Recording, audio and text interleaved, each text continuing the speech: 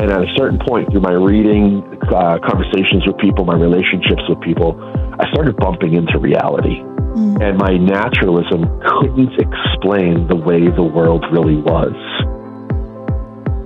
Welcome to the Know Why podcast. I'm your host, Liberty McCarter. For many of us, it's not enough to know what people say about life's most important questions. We also want to know why. Each week, Know Why tackles tough questions on topics ranging from spirituality to current events. While we approach these issues from a Christian perspective, we discuss diverse opinions and ultimately dive into what the research says. Are you ready to know why? Let's get started. What did Jesus say about justice? Welcome to the Know Why podcast. I'm your host, Liberty McCarter. And if you look at lots of surveys about Gen Z and the issues that matter to them, you'll quickly find, and as you probably know as a listener, that Gen Z is very motivated by social causes. Gen Z is an activist generation.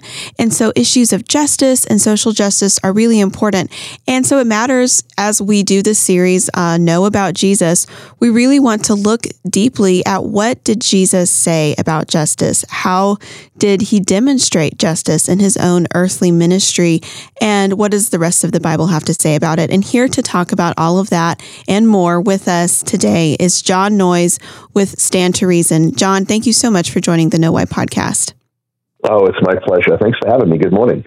Good morning. So, Jon, I'm just going to read your bio a little bit and then we'll jump into the questions. Jon has worked as a speaker with Stand to Reason since 2019. He is a former atheist. Jon used to think that belief in God was unwarranted and irresponsible. Then after examining the evidence for Christianity, he was faced with the fact that Jesus is who he says he is. And the Christian worldview tells us the true story of reality.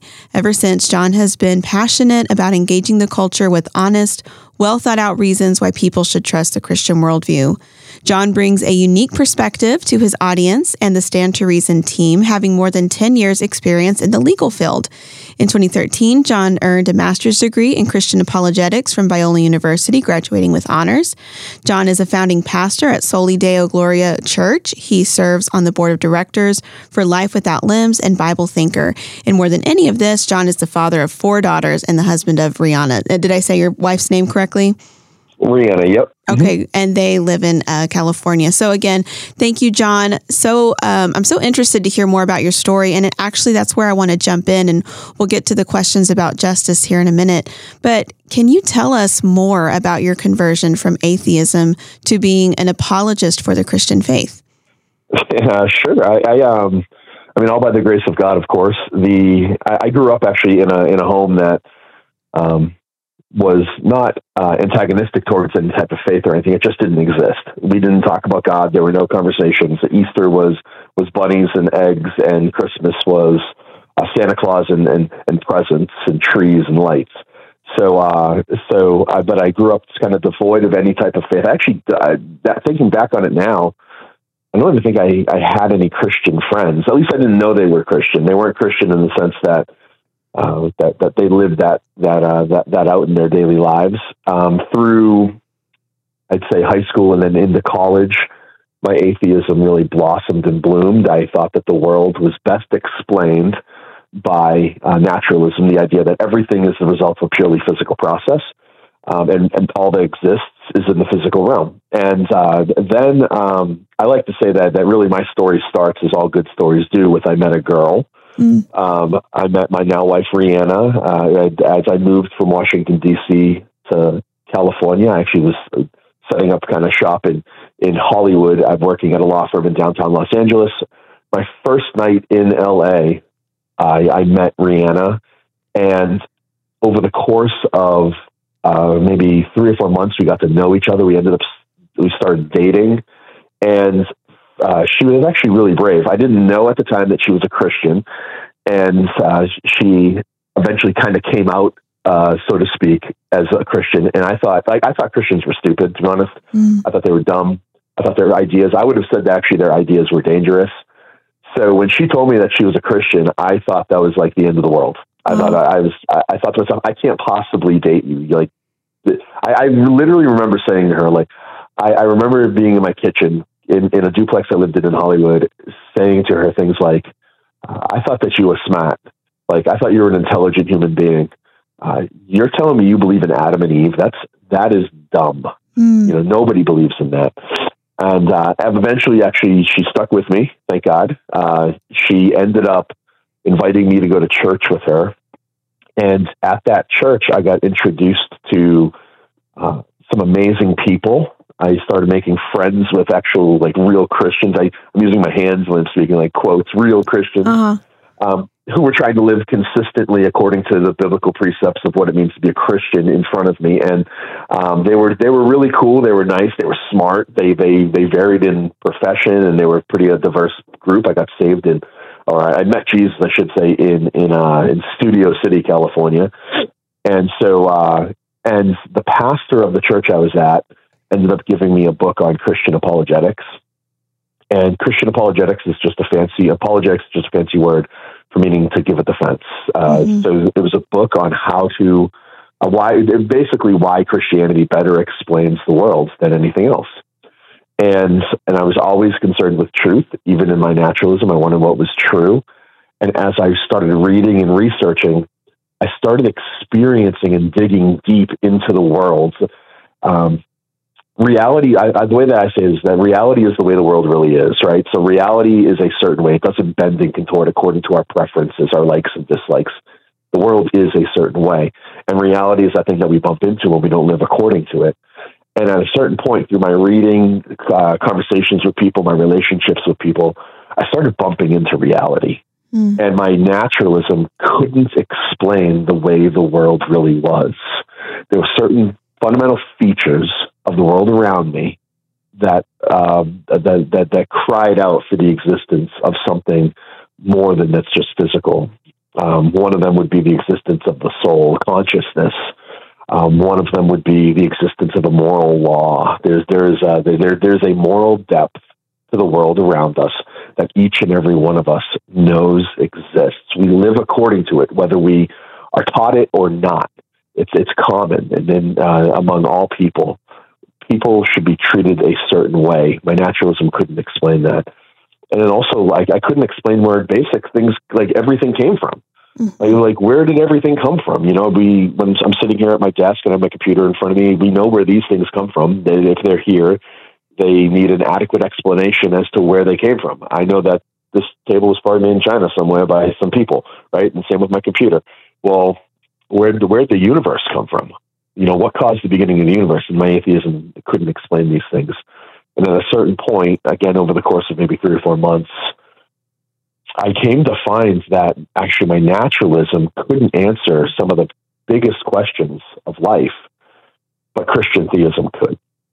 And eventually, through these things, as well as at the same time, keep in mind, I was reading the Bible. I read the Bible cover to cover, Genesis to Revelation, over the course of 3 months. Wow. And in that interaction with the world around me, with relationships and people, and then that interaction with the Word of God, God transformed me and changed me. It's an awesome. Actually, even now, just saying it to you, I've shared my story hundreds of times, but I'm still left kind of in awe. If God can save me, He can do anything. Oh man, it was a crazy journey.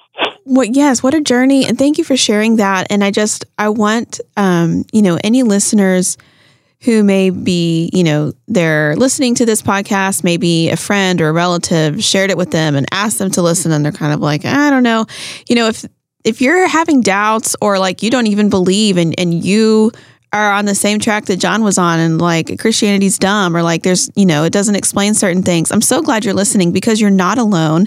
And if you have those doubts or those questions, that's exactly why we're here having this conversation, because we want to address those things. And there are so many good points that you mentioned, Jon, that just make me think like, oh my gosh, we have to do episodes on like all these things, because there are so many good questions that just, beg to be, dug into, so to speak. And the evidence for, as you say, Christian theism being the answer is just so overwhelming. I'm learning so much through this particular series that we're doing. So I'm excited to keep talking about it and to hear your perspective. So let's talk about the issue of justice. As I mentioned a minute ago, young adults today are very issues oriented and socially active. So it's not really a surprise that justice and, some say social justice are things that we see that Gen Z cares about. So can you define how our culture typically understands justice? Yeah, sure. So I think what our culture believes right now is, it seems to, what the category that, or the word that the term that we would use to describe it, I think, is social justice, is kind of the modern understanding of what justice is. And we understand justice in terms of things like distribution of wealth, opportunities, and privileges within a certain society or group of people.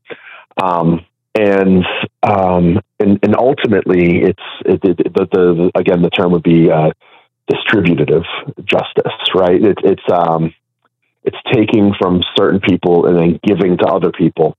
And I think the crux of the conversation here and the question really has to do with, there's two terms that we juxtapose against each other, and oftentimes I don't think there's clarity when we use them, and that leads to confusion when we start talking about justice. And those terms are equality versus equity, right? So our culture right now is pushing towards equity, and equity basically it has to do with the outcome. Everybody should have the same outcome, regardless of starting place, regardless of resources. And on its face, it sounds great, but it's achieved through the redistribution of resources, money, and means. So it results in forced redistribution, as opposed to a culture or a system of justice that's based on equality, where equality has to do with equal opportunity. So it's not focused on the outcome. It's the idea, and I think that this is the appropriate, where we should be hanging our justice hat, so to speak, is on equality. Everybody, regardless of socioeconomic status, regardless of race or color or where they're from or language they speak, and any of these things, they have the same opportunity to achieve what in previous generations we've called the American dream. So I think there's confusion there. The current modern understanding of social justice hinges on the idea of equity. Equity, meaning everybody should end in the same place, regardless of where they come from. And in this way, I think it actually sets up an unjust system of justice, because, and maybe we'll get to this a little bit later when we start comparing it to what I think true justice is, because I think it sets up a system of the things that it's trying not to set up. It's setting up a system that results in a partiality and it results in unfair treatment of certain people, just for the very fact that they might have either a certain socioeconomic status, or they might be of a certain race, or whatnot. And then all of this kind of is culminated and kept under the umbrella of, the big words right now are critical theory. So now the critical theory understanding this is summed up under that. Critical theory, or critical, I call it critical social justice. I think I probably got that from Bodhi Bakum. And it's basically, it's just not justice. And it sets up a system that, I think it sets up the very system we're trying to avoid, if that makes sense. Yeah. Yeah, I really like the way you broke down that difference between equality and equity, which can sound similar, and maybe some people use them interchangeably, but there really is a difference there. But obviously the real definition of justice, or we might say, you and I might say the biblical definition of justice, is bigger than the American dream. So if you're going to get into, what's the real definition of justice, beyond just kind of the discussion between equality or equity, how would you define that? Yeah, sure. So, okay, there's a few things that go into this. One is as we talk about almost anything, not just justice related, but anything out there in the world, and I think there's important questions to ask. And one of the most important questions that we could be asking ourselves constantly is, by what standard? And when we believe things, we need to believe them on authority.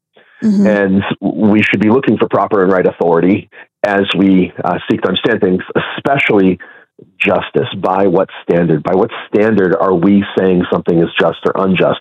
Because, social justice, critical social justice, the standard is the culture. Yeah. So as culture morphs and moves, so too does the standard. And that's a dangerous thing, because that means the system of justice, which is moral, by the way. I mean, we're talking about moral issues. That means what we're doing is we're setting up a moral system in society that's relative, meaning it morphs and changes according to how the culture and the society feels. And this is not a good system.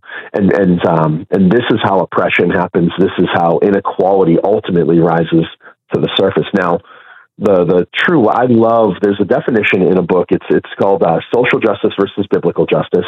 It's like a pamphlet, really. It's maybe 30 pages long, and it's put up by this guy, E. Calvin Beisner, and he's a fantastic scholar. And I love the definition that he uses in that book. And this is what it says. I'm just going to quote it because I think it's a perfect definition here.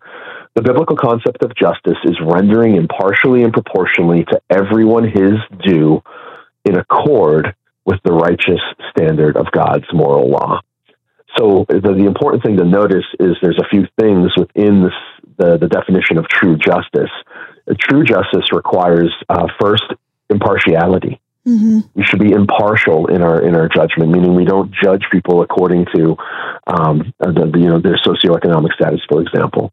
The second is justice renders to each what's properly due to them. The punishment needs to fit the crime. Justice is proportional. So if you and this is where I think actually our justice system is kind of failing us a little bit. I think these things aren't true of it. And then but the third component, which is in my mind the most important component, is that justice conforms to God's moral law. And that's the standard that I'm talking about when we say by what standard. The standard is outside of ourselves. It's unchanging. It's according to God's moral law, which he lays down for us in the scriptures. Be sure to tune in next week to part 2 of our interview with Jon Noyes.